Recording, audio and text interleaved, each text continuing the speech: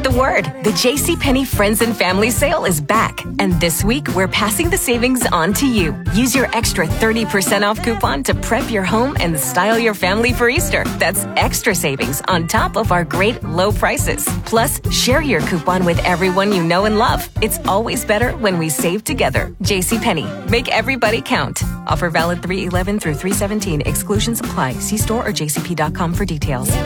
Afternoon, getting geared up for the weekend. Ohio State spring game coming up tomorrow. I've never been more jacked for a spring game in my life. Yes, I could say the last Ohio State football game was just a few months ago, but it seems like it was more than a year ago because, well, we haven't been able to go watch any live Buckeye football games, and now hopefully some of you in the Miami Valley are heading to the Shoe tomorrow. And if you have not got your tickets yet, don't worry. If you go to Vivid Seats, you can get Section 22A, Row 1 for $119 each. Let's see. You can go for as little as $165 each. How about these spring game ticket prices, man? Like, good for these guys who went and bought them cheap. You know, buy low, sell high. Good for you guys as far as that goes. But again, I'm excited. Again, cheerleaders, the band, there's going to be some fans. It's going to feel, for a spring game, it's going to feel like a real football game tomorrow. I'm pretty pumped about that. I'm pumped about it for a lot of reasons. For one, yes, those reasons we just listed, just a somewhat sense of normalcy. But on at the same token, it's one of those where for the first time in a while, even though a couple of years ago, you know, Justin Fields comes in, we haven't seen him play, but we felt comfortable with who he was. We know the names involved in the quarterback situation for Ohio State, but we don't really know what to expect. We don't know what to expect for a lot of positions for the Buckeyes heading into this upcoming 2021 season. And joining us now to give us more information on all of that, we got Austin Ward with Letterman Row hanging out with us. Austin, welcome in. How are you, man? Hey, buddy. Thanks for having me back. Absolutely. So we got the cheerleaders tomorrow. You got the band. You got Brutus. I mean, it's like an actual football game. Now, the question I have for you, do media get the perks of getting to go cover the game live, or do you have to buy the $165 tickets on Vivid Seats? Hey, well, fortunately, I don't have to pay the $160 on the secondary market. And honestly, you know, it doesn't surprise me that this fan base would have people willing to do that. But after such a long layoff, man, like, if you could get your hands on those first, 4,500, I think, were the only ones that went on sale for the general public. Wouldn't you want to go? I mean, last year, after not getting to be in the stands, I know scalpers have, trying to make some money too. But come on, go to the game. I'm sure. I mean, to be fair, I'm sure they bought the tickets for them and their significant others or friends, but they just bought 10, 15, 20 extra. I don't know what the rules are as far as how many you could buy. But before we get into the spring game tomorrow, I'm looking at this upcoming season. Austin, the last season's officially in the books, and I know Ohio State got to the championship game, and I'm not just saying this because they got blown out in the title game against Alabama, but when that game ended, I'm not saying even if Ohio State won, I would have felt this way, but it was just like a sense of relief that the season ended. I mean, I was so pumped that there even was one, but that was such an emotional, stressful, up and down season just for media and fans. I can't imagine what the players were going through. But what was your takeaway from this past season? Because at the end of the day, they still got to the title game. They still had a ton of success. But, man, it just felt like no matter how many steps forward they took, there were steps being taken back because of COVID and everything else. It was just such a strange season the Buckeyes are coming off of. Yeah, strange is a good word for it. When it was over, I just felt relief. It was so disjointed. It was so awkward. Normal playoff, it was nice to have a little bit of time, for the Sugar Bowl, like coming off the Big Ten title game, and it was like the normal flow of the season, and that felt like, okay, well, that's big time. But then you had more COVID issues. It never really went away from November through the middle of January for Ohio State, and they had some all the way up until March, to be completely honest. So that part of it was like, all right. I mean, they played 8-9 games. It's how much stock could you put in this, no matter what? And I'm glad they played games. I'm glad that a lot of guys got to make their case for the draft and go through all that. And they all wanted to play. They made a bunch of sacrifices, so it felt good for them from that regard. And then I wanted to see as much football as possible to feel normal. But yeah, it was just. It never felt fully right, especially when you're in a horseshoe that's completely empty. Or, Berm and I drove over to Illinois, and no team ever arrived from Columbus. So that stuff was just. I'm glad to be done with all that. Oh, you got all the way there before? Yeah, I guess I'd be right before the game was gone. Oh, man. Well, those memories, I mean, they suck during it, but I mean, like 20 years from now, I mean, you're going to be getting questions from guys like radio show hosts like, hey, remember that COVID season? What was that like? I mean, it was such a unique season, that's for sure. Let me ask you this. The national title game, Austin, 28-point blowout, Ohio State losing to Alabama. If Ohio State and Alabama played 10 straight times, Is Alabama really 28 points better than Ohio State in every 10 of those? I mean, what was your takeaway from that game that had a lot of outside circumstances impacting the quality of the game for the Buckeyes?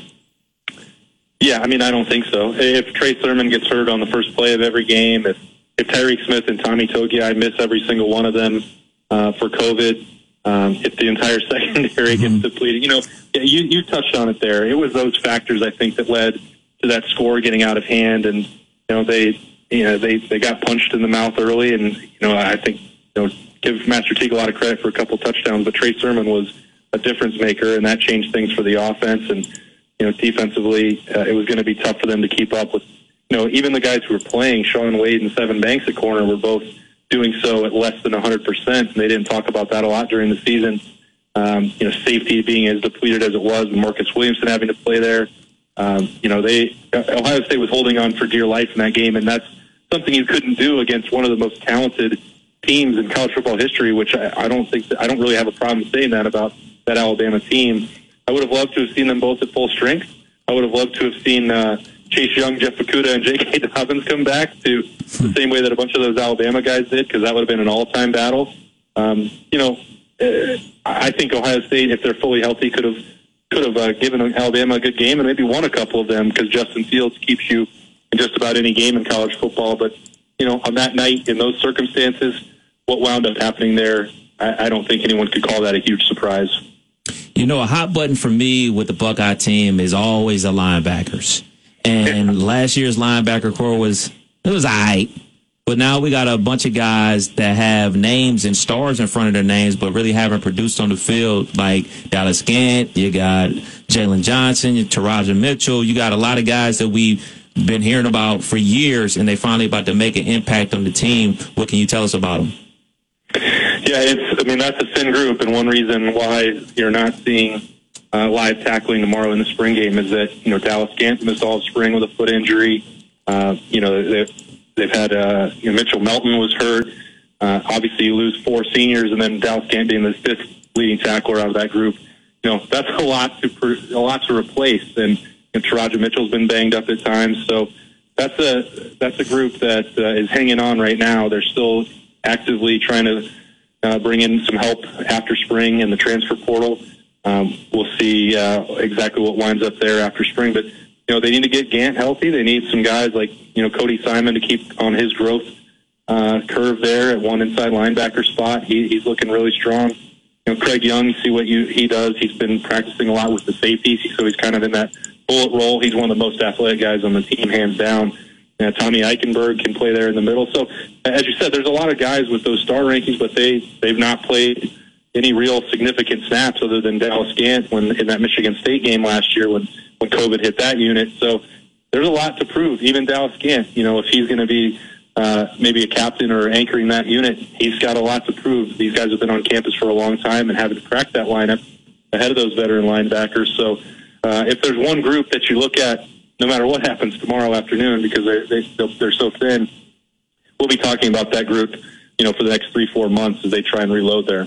What is the latest with the transfer portal? We hear a lot of names out there like Henry Tutu from Tennessee potentially coming to Ohio State or going back home to California to play with USC. What's the latest? I think Ohio State feels very good about their chances there. I think it's going to, as a lot of these recruitments come down to, it's going to be Ohio State and Alabama. And, I think that the opportunity for playing time for him is appealing. Al Washington's been working, hard now that they can contact him in the transfer portal.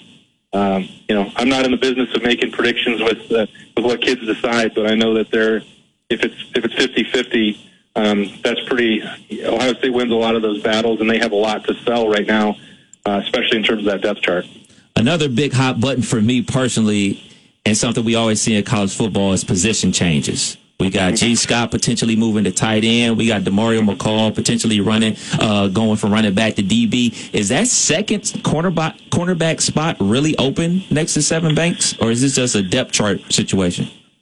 That's really a depth chart situation. DeMario McCall's playing some of that slot corner role. He doesn't really have the physical, size and strength to play on the outside. And by the time that the season rolls around, Cameron Brown will be healthy as well. So those will be Cameron Brown and Sevyn Banks would be those top guys. And then, Ohio State's been looking at Lathan Ransom there in that slot corner as well. Ryan Watts has had a really strong spring. He's 6'3", just has some pterodactyl long arms. And once he gets them on a receiver, he can win a lot of battles there at the line of scrimmage. So, right now they're dealing with injuries because of those, your top two corners are out, and you have Court Williams, who was a true freshman who's probably going to start or play a key role for Ohio State, maybe at safety or in that bullet role last year. He's recovering from an ACL injury at the start of camp last year. So really, for DeMario McCall, he came back for a sixth year, and it's never worked for him at running back, and Ohio State is extremely loaded at that position. They've got the best wide receiver core in the country. That's not a spot where he can contribute. So I think he wanted to find somewhere to help, and Ohio State needed that this spring in the secondary. I don't know if it'll work, but it was certainly worth the try. What can you tell us about G. Scott flipping to tight end? Yes, it's another situation where he looks around the depth at wide receiver and knows it's going to be hard for footballs to come his way and get on the field a whole lot. So he's got a big frame. He's decided to work on his blocking, came to the coaching staff about making that move. It's been a little bit on pause. He's been hurt for much of camp, hasn't been able to go non-contact for the last couple of weeks. But that's, if you're looking at it, you have, Luke Farrell and Jake Hausman, two seniors that are gone, and just Jeremy Rucker leading that unit, and kind of got a converted defensive end and linebacker and Cade Stover, who's over there at tight end, and some young guys. If you want to bulk up and still use some of that athleticism and ball skills, tight end could be a good spot for him. I think that's a good move for his future. I think he could become an NFL tight end there, but I don't know that we're going to get a good glimpse of what that looks like tomorrow. He needs to get healthier in this off season, but I think that's a move that's got a lot of people excited at Ohio State. We have Austin Ward from Letterman Row hanging out with us here. It's the Justin Kinner Show with Kev Nash, presented by Kirkland and Summers and Orion Sports Medicine here on a Friday. Ohio State spring game tomorrow at noon kickoff, 11:45. The pregame starts, so you can catch it right here on Dayton's home of the Buckeyes, 1410 Wing AM. Austin, it's been a few years. I mean, I think since the Haskins-Burrow quarterback battle during the spring game a few years ago. Outside of that, there's been some quarterback battles, some entertaining ones, storylines, I should say, coming in. Go back to the Cardale, JT, and then Braxton in the mix as well, and all that. We've always been entertained during this point of the season coming in, but right now we know the talent's there, but the difference is we really haven't seen enough of any of these guys to really know what to expect. It's not like we had remember that Haskins game against Michigan where we had that to go off of, to base it off of. We don't really have that with the Jack Miller and the CJ Stroud, who made spot appearances last year, but not in as many games as we thought. What can you tell us about what this quarterback battle is going to look like? And is it a battle at this point, or is it CJ Stroud's job to lose? Well, I would almost say both, and I don't mean to hedge that way. I think if C.J. Stroud came into camp with the lead, and nothing that's happened over 14 practices, going into tomorrow, I think has done anything to change that. You look back, you referenced last season, and I'm not getting to play that much. When it mattered in key games late in the year, and then when Justin Fields went to the sideline, it was C.J. Stroud that was going in, and that's, you don't flip a coin in that circumstance in the Sugar Bowl. You're putting the guy out there who you think gives you the best chance to win if you're Ohio State. So, it's not quite the same as when Dwayne Haskins went in and salvaged the game and led that comeback, but it's a clear sign of where maybe, Ryan Day and Corey Dennis and Kevin Wilson are thinking about that. He is a pretty polished kid from even coming out of high school, confident. A lot of the way that teammates respond to him.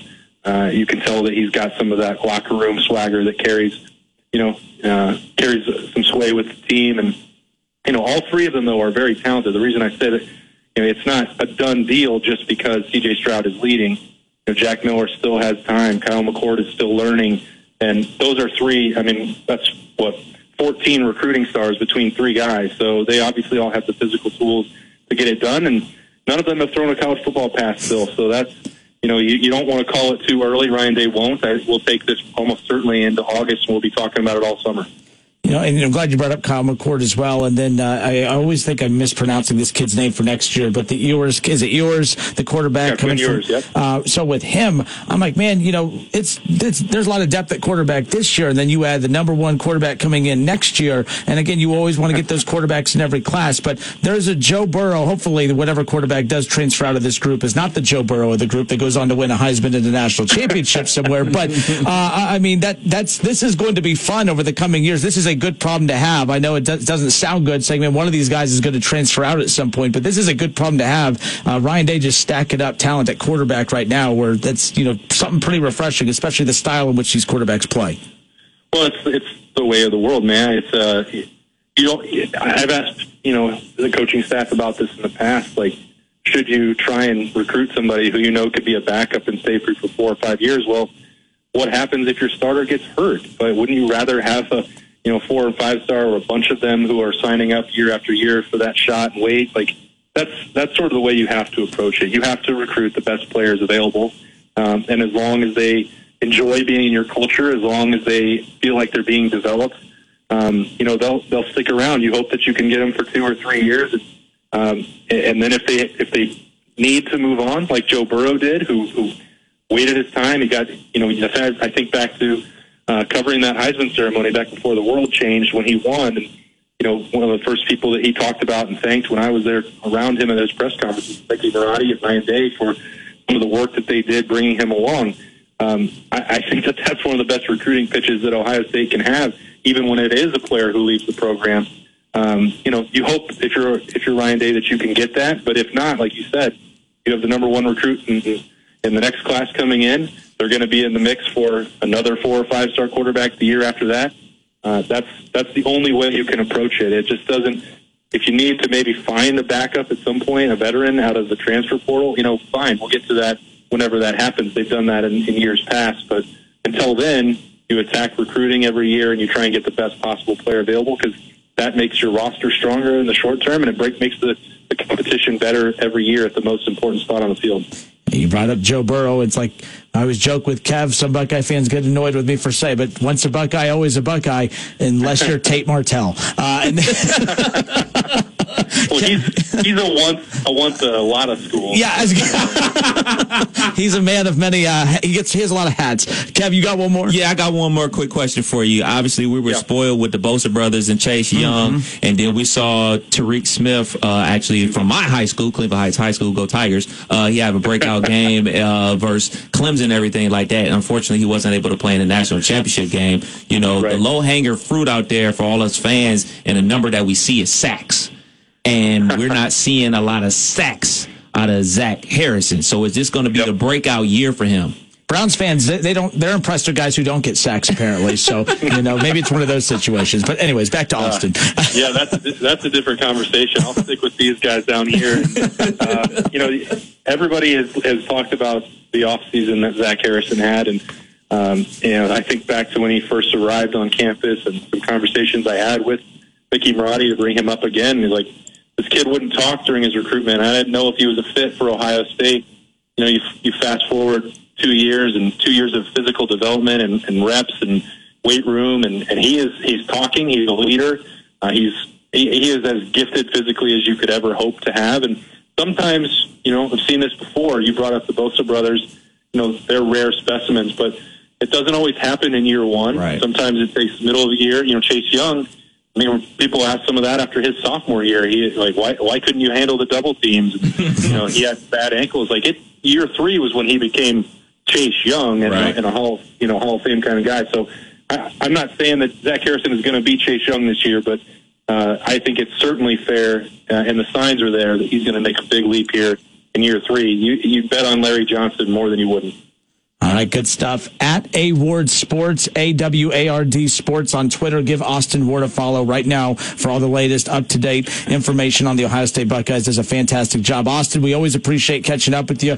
Justin Fields, is he going to the San Francisco 49ers at number 3? There was so much more to get with you, but we're out of time. But give us a quick response right there. They're making a huge mistake if they don't take him. I don't get what's going on there. I don't get what's going on, man. It's very confusing. But they like fat quarterbacks in San Francisco. Yeah, there you go. Hey, Austin, thanks so much, man. Take care. All right, see you, boys. All right, good stuff. That's Austin Ward with Letterman Row. Always appreciate him hopping on and giving us a little time. But yeah, the spring game tomorrow, noon kickoff, 11:45 the pregame. You can catch it right here on 1410 ESPN Radio. C.J. Stroud, Jack Miller, Kyle McCord. You got the Ewers kid, the number one quarterback in next year's class coming in. And any of these guys, like Jack Miller, would start for any. I mean, Harbaugh would kill to get Jack Miller or Kyle McCord. These other two quarterbacks, if it's C.J. Stroud as the guy, these other two would start for any Big Ten team right now. By the way, did you notice Rutgers top 10 recruiting class? Mm-hmm. Okay. Mm-hmm. About damn time. Yeah, and, you know, how sad is it that Rutgers is going to surpass Michigan here? That's how pathetic Michigan has become, and that's sad. You got to think about it like this, man. Good for them, by the way. Ohio State goes up to New Jersey and New York and steals their best talent. Penn State does the same thing. Alabama does the same thing. Like New Jersey, New York, they produce good football players, but nobody goes to Rutgers ever. Like they had that 2-year spurt that they were good back in the Big East days with, you know, Ray Rice and everything like that. And I remember like a big game they won on the field goal and they were like ranked in the top 5 and everything like that. But ever since then, nothing. I mean, you got to think about Todd Gurley. He's from New Jersey. You know what I'm saying? He went down to Georgia. There's another running back there from Georgia that's from up that way, and they always disperse everywhere else besides Rutgers. So, you know, if they're going to be top 10, looks like they're going to be getting some talent to stay at home. Hopefully not. Hopefully they continue to come to Ohio State, though. I just want more games. Like, I'm at the point now where people are like, oh, I can't wait to get to the conference schedule. The conference schedule is about as bad as the non-conference half the time, and that's not Ohio State's fault. No team out there loads up the non-conference. Ohio State, I hate when people say that they don't play anybody. I know I poke fun at the Miami of Ohio's of the world that they put on, but there's not one team out there that faces one tough opponent after the other in the non-conference. Ohio State has never shied away from putting big opponents on their schedule, whether it is Oregon, whether it is Texas, whether it's Notre Dame. They got Alabama here in a few years. They have never shied, Oklahoma years ago. They've never shied away from that. But the Big Ten, like, you should get into the Big Ten and fear more games than you don't, and that's not the case. And I think that's not Ohio State's fault. It's not even their problem because they're so damn good that they get the benefit of the doubt. But, man, like, they do need the Big Ten to be better because you know what Alabama always has going for them? They have the escape. They have the blanket of, well, if we lose in the SEC, it's the SEC. So a loss to an SEC opponent, Alabama might get a little bit more forgiveness than Ohio State losing to Purdue or when Ohio State lost to Iowa. You know, Iowa's not a terrible program, but the committee wasn't going to give Iowa the benefit of the doubt and say, oh, that's a really good football team. So Ohio State got punished for that. Alabama gets the comfort of knowing that they could slip up in SEC play and get the benefit of the doubt. Ohio State does not have that. That's where I get concerned with the Big Ten. They need to pick it up, and it needs to be the powers that be that pick it up, being Michigan. It's ridiculous and embarrassing. You see they had a spring game last week? Oh, no, you didn't, because nobody did. I read about it. And they had a big decommit today. I guess one of their star wide receivers decommitted or whatever. I mean, I don't know what they did. They literally re-upped him. I know he had to take less money, but I mean, my goodness, he should have gone to the NFL, and they should have sent him there. Good stuff from Austin Ward. We'll be back in a moment. Go Bucks.